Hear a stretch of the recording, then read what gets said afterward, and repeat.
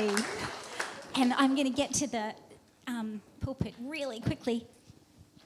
Happy Mother's Day. Well, thank you, band. They'll be here for a little bit longer. And thank you for Elise for being here today and bringing my grandbabies. Very exciting. But anyway, happy Mother's Day. 2 Corinthians chapter 6, God said, I will live with them and walk among them, and I will be their God, and they will be my people. Therefore, come out from them and be separate. Touch no unclean thing, and I will receive you. I will be a father to you, and you will be my sons and daughters. Let's pray. Father, we come before you in the name of your Son, Jesus.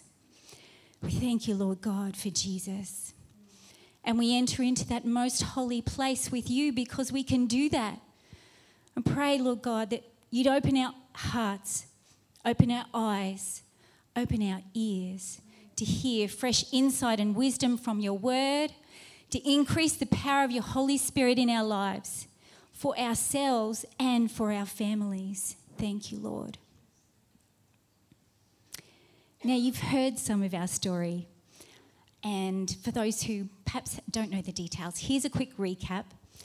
David and I, we weren't raised in Christian homes. Our parents and families followed a religion which was Christian in name only. There were no followers of Jesus. There were no disciples. It was not as we know him. I met David a long time ago in 1982. And there we are, showing our age. Neither of us were Christians. And in 1983, I became a Christian. I met the Lord.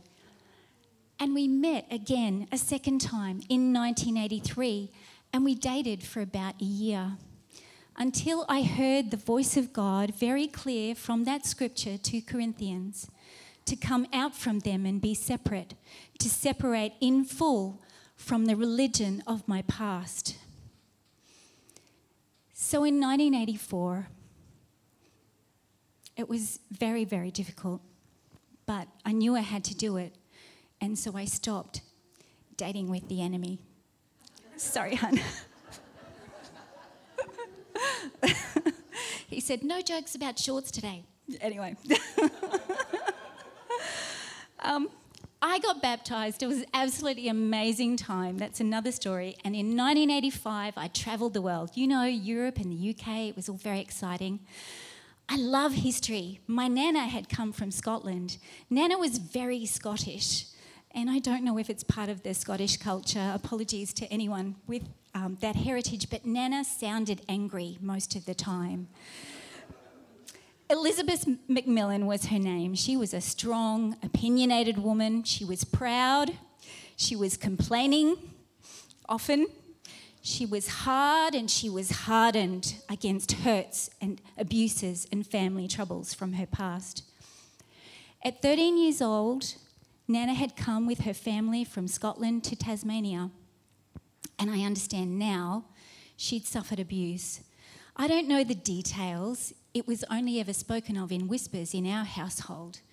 I was always considered too young to understand. And at age 21, Nana came alone to Sydney from Tasmania to start afresh, to begin a new life separate from the abusers of her past. In Sydney, girl met boy, Elizabeth met Clarence. Nana met Papa. They married. And I remember Nana telling me in my teens, in no uncertain terms, with resentment lodged deep in her heart, that it took just 6 weeks from the time she was married for her love castle, that was how she described it, for her love castle to be torn down. Nevertheless, they made a home, and my mum, her brothers and sister were brought into the world. And somewhere on that journey, Nana heard, believed and followed the teachings of Christian Science. The scene was set for destruction, of her life and of the lives who followed. Nana passed Christian Science onto my mum, my aunt, my uncles. Nana influenced my dad. My mum and dad passed Christian Science to me and to my sisters. We were 3 lost generations. And it showed. Nana and Papa, Mum and Dad, always bickering, a lot of yelling, a lot of argument, chaos. Mum needed things around her, so she hoarded things. As young Christian women driving around the UK with a couple of girlfriends, I was intrigued by Nana's Scottish history, and I wanted to know more. And we stopped over in Saltcoats, where my Nana was born, on the Scottish west coast. And there it is. It was a seaside town, and the day we went, it was a cold, windy village by a cold, grey sea. The sun wasn't shining. Mum had given me some contact details for a woman named Peg, who was Nana's aunt, and they'd kept in close contact over many years. But I'd mistakenly left those details back in London, and I'd come all the way to Saltcoats, and I had nothing to go on. It was a Sunday, and we really wanted to find a local church. But of all the churches in the area, we couldn't find any times to suit. And there didn't seem to be a lot to see or do in little Saltcoats, so we were going to drive on. But before leaving, I asked if I could have some time alone on the beach. I wanted to pray for the people of my past. I wanted to pray for my Nana, who had passed away by that time. But I wanted to pray for my parents, and I wanted to pray for this Christian Science history that I just didn't understand. And I asked God, if at all possible, to meet some Macmillan relatives. It seemed an impossible ask because we were about to leave the area. And about Nana, I felt God whisper, "It's okay, just trust in me." I didn't know what that meant.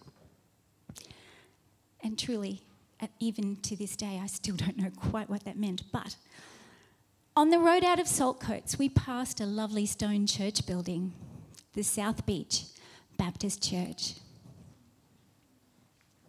We stopped. The time was just right. The church service was starting in 30 minutes. Perfect. We were warmly welcomed. A woman asked about our visit. I explained. I gave Nana's name, Elizabeth Macmillan. And she said they had some Macmillans in the church and she'd let them know. Waiting for church to start, I felt a tap on my shoulder. And I turned around to see a little Scottish woman who took one look at me and said, "Ah, she is a Macmillan if ever I saw one."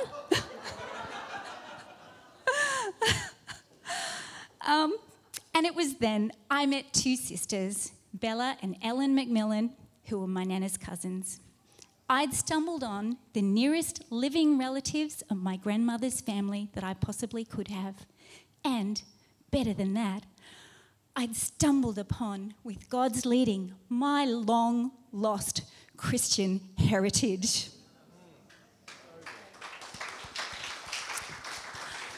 We heard a beautiful gospel message and we heard a song that was new to me, and I've asked the band to sing it today.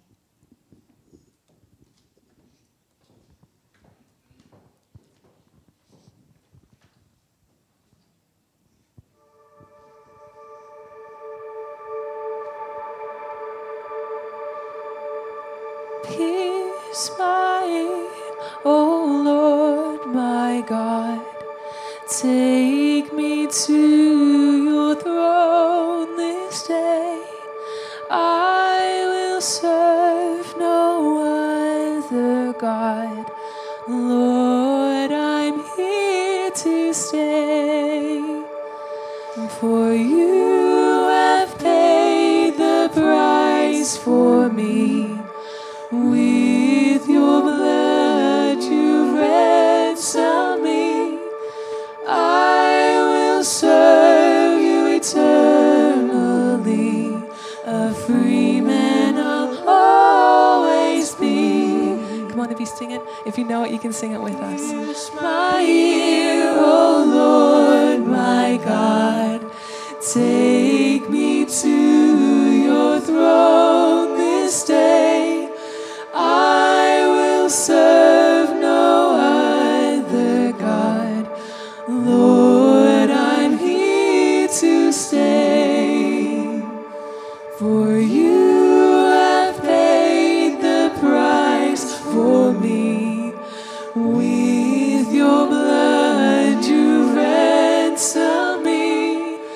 I will serve you eternally. A free man I'll always be. Thank you, band. What a moment that was in my life. My long-lost Christian heritage. Pierce my ear, O Lord my God, take me to your throne this day. This song is written around Exodus 21. Exodus 21 is, if you buy a Hebrew slave, he may serve you for no more than 6 years. Set him free in the 7th year, and he will owe you nothing for his freedom. But if the slave declares, I love my master, I don't want to go free, his master must present him before God, and his master must take him to the doorpost and publicly pierce his ear with an awl, and after that, the slave will serve his master for life. Sounds painful, costly, and it is, and so is the cross. This principle, piercing my ear, can reflect our relationship with God. Jesus died to set us free. Jesus died for the whole world, and he sets us free to choose whether we choose to stay or whether we choose to go.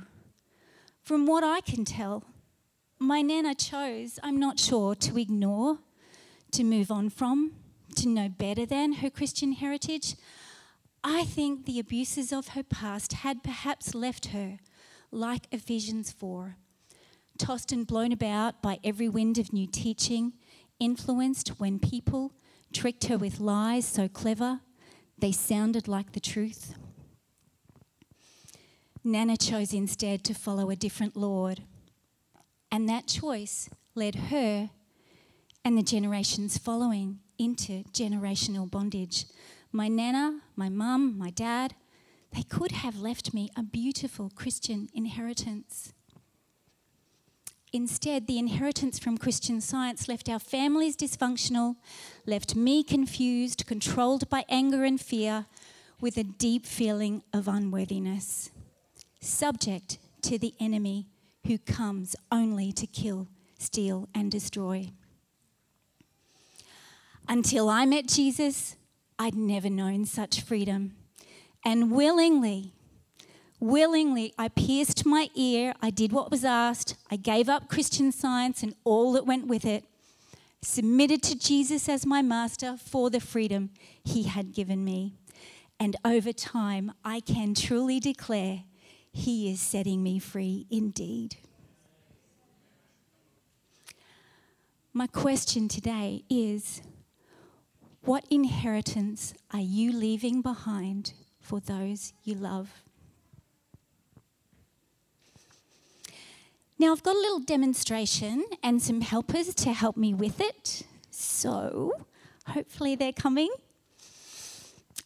Just to give you a picture of what inheritance looks like. Okay. The plan has swapped. Anyway, that's fine.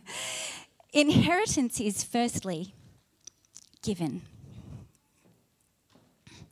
Inheritance is given, and inheritance may be received. Inheritance can be given and may be rejected.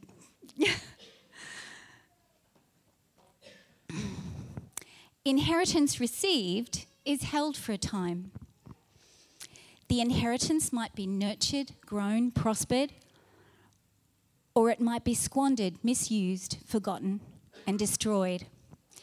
Inheritance, whether it's been nurtured or squandered, is eventually given away. You do pass things, whether you like it or not, whether your children wish to receive it or not, you pass your inheritance on. Thank you, guys. You can take your seats. And I'd wanted to pass the what's in those boxes around to demonstrate for each one the receiving and the giving, the passing on. But that's not COVID friendly, so I can't really do that. And so we do have chocolate overload today. The boxes will be in the cafe. Please take your little part of the inheritance as you leave. So whether it's planned and intentional, whether it's grown and nurtured for good, or whether it's left without attention, left to rot like an untended vegetable garden, which is what mine looks like at the moment, but anyway, you will leave something behind for your children, that your children will inherit. What inheritance are you leaving behind for those you love? Let's look more closely at what our inheritance is. Our Christian inheritance is significant.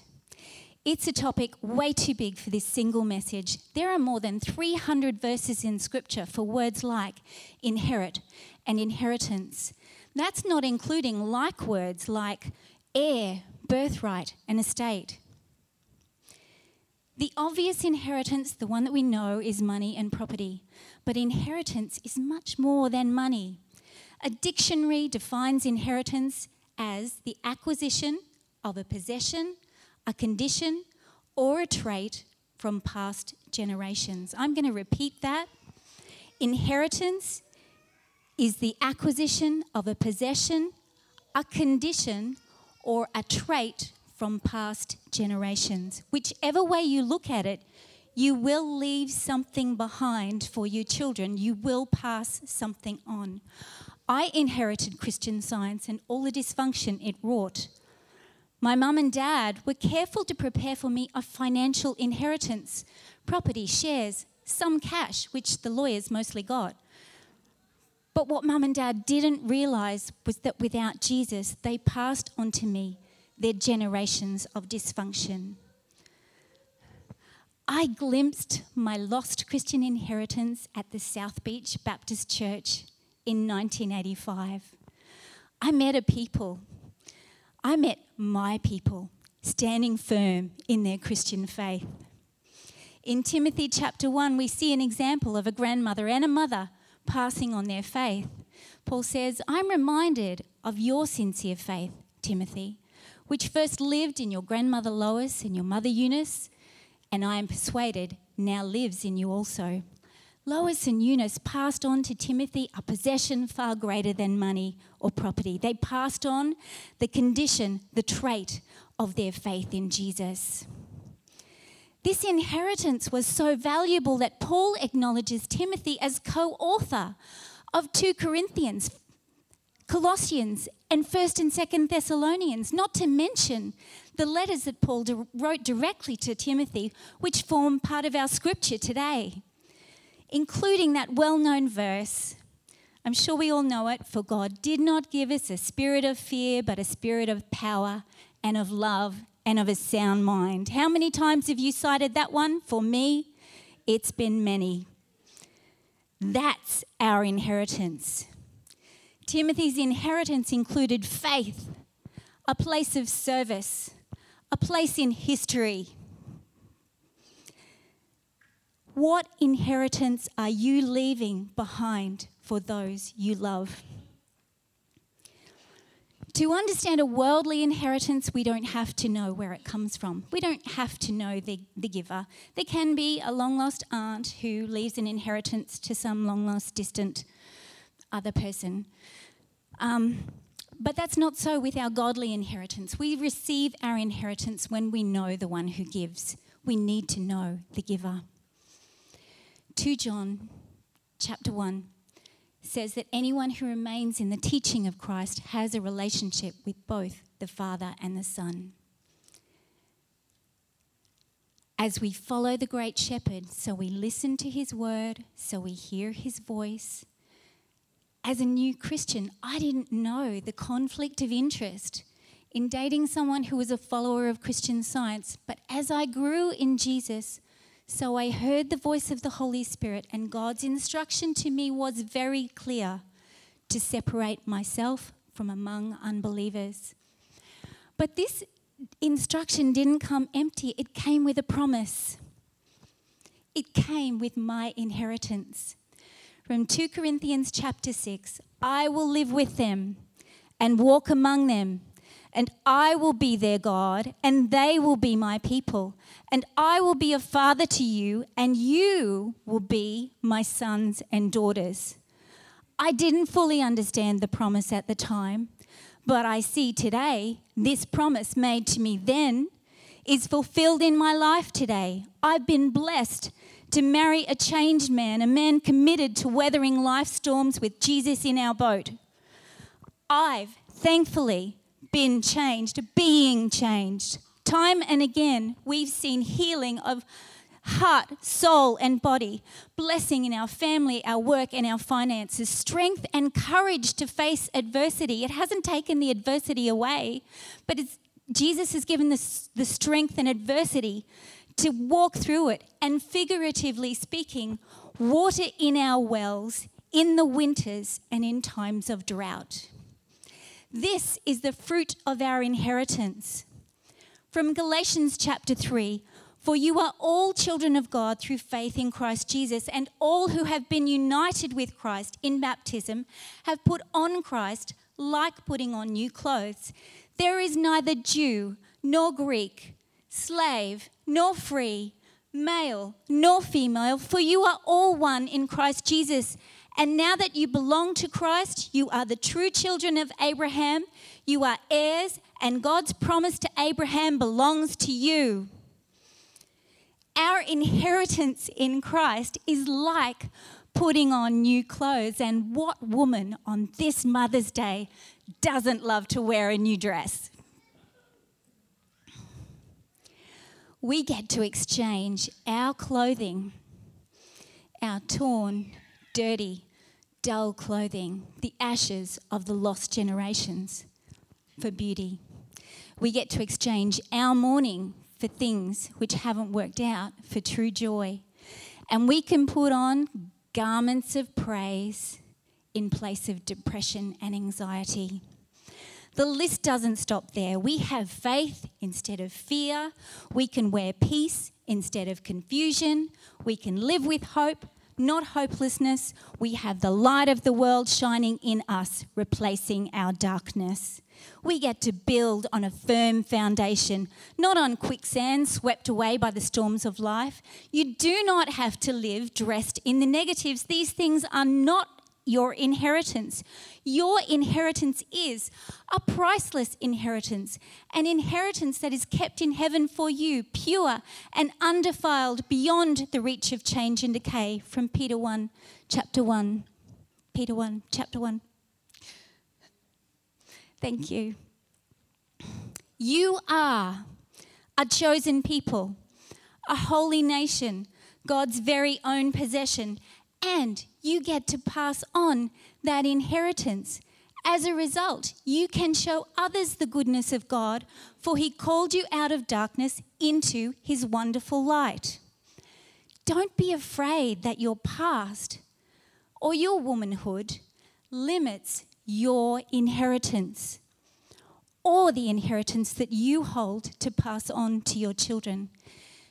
In traditional Hebrew law, women, mothers, daughters, widows didn't have inheritance rights. There are a few scripture examples of daughters inheriting property, but these were the exception and not the rule. By law then, and even in our modern times, women were and have been the property of men. And there's clearly still some things that our Australian society is working through in this space. But Jesus. Jesus turned the oppression of women on its head. Each of the Gospels records women as friends of Jesus, women, in many instances flawed women, women just like us, played an important part in history.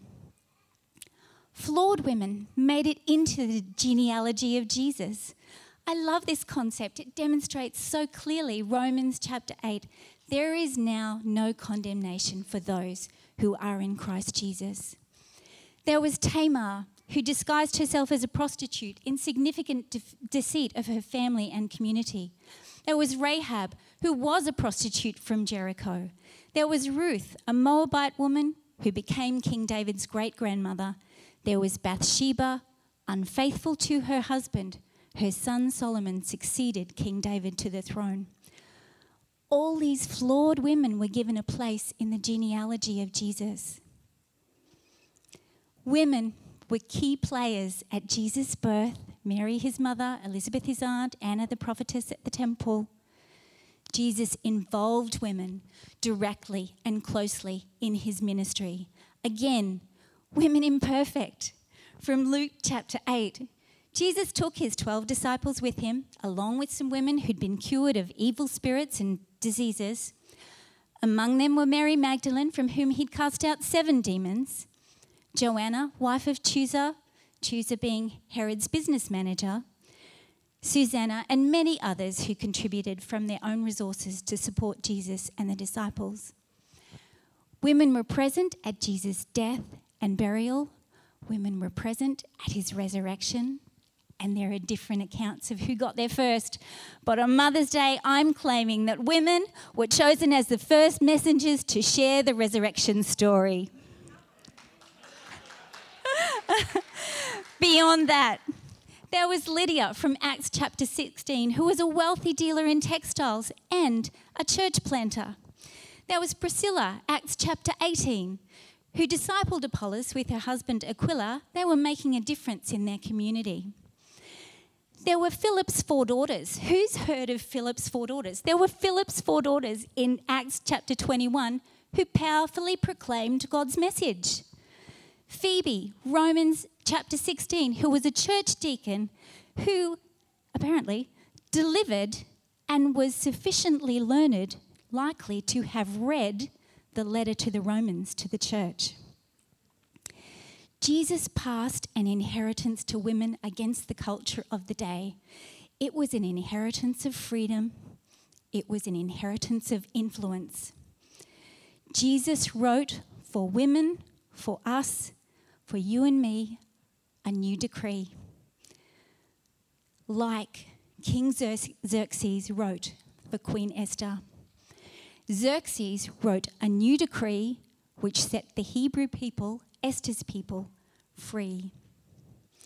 From Esther 8, then Esther went again before the king, falling down at his feet and begging him with tears to stop the evil plot devised by Haman against the Jews. Again, the king held out the gold scepter to Esther.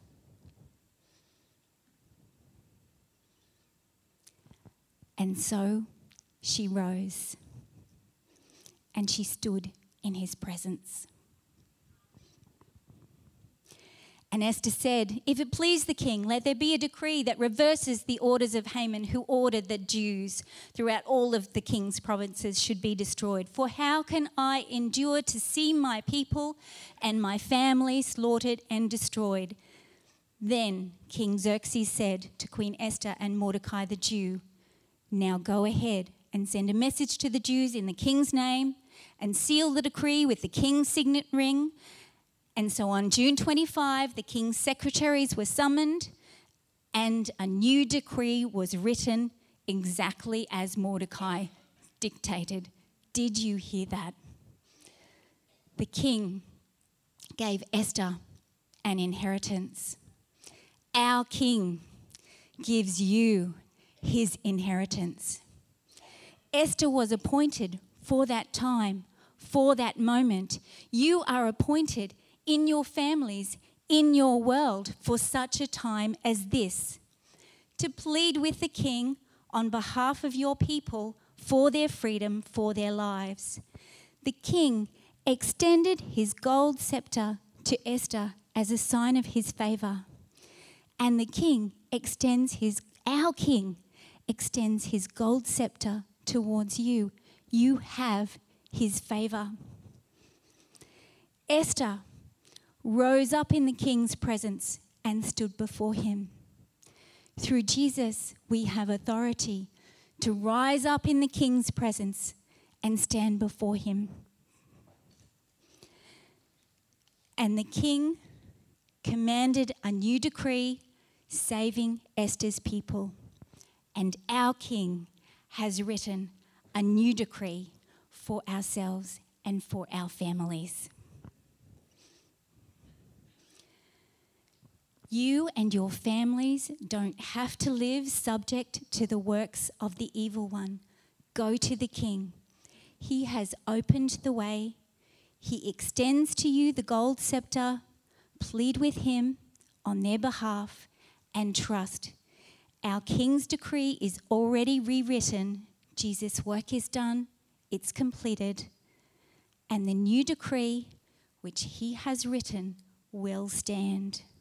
Our role is to stand firm in him. Turns out, and it ought not surprise us, Christian inheritance is far more generous than we know.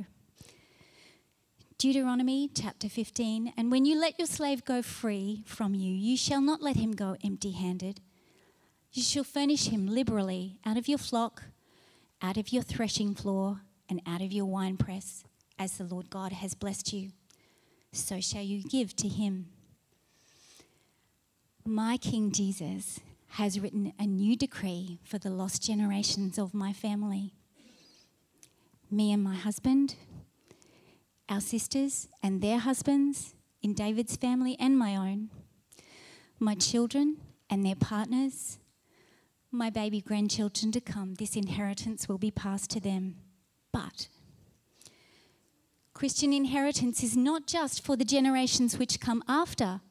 Going back the other way, I believe my mum and dad were saved in their final months in this world. And I even dare to believe God's whisper on that Saltcoats beach that it was okay to trust him. I even dare to believe that God extended to my Nana his gold scepter, his grace in her latter days. 3 lost generations potentially become 5 saved generations. 5 saved generations for whom a new decree has been written. And yet this precious inheritance, as in my Nana's example, can be given to the generations to come, but if not nurtured, inheritance might not be received or might be forgotten, never to bear fruit. We're only ever one generation away from losing the family inheritance. What inheritance will you leave behind for those you love? For many of you, this burden is real. I know because there are many prayer requests at the altar for family, for those that I know you love. And after the service, if you'd like us to stand with you in prayer, we're here for you. Pastor David and I'm sure Elise as well. You'd be welcome to come. But let's pray now for families. I have asked Pastor David to come as we pray together.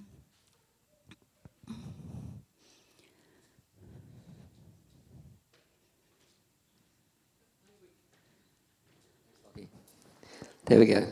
Maybe we can just stand. And this is a big thing. I know that on Mother's Day there'd be people here today whose children aren't walking with the Lord right now. And we're going to pray for them.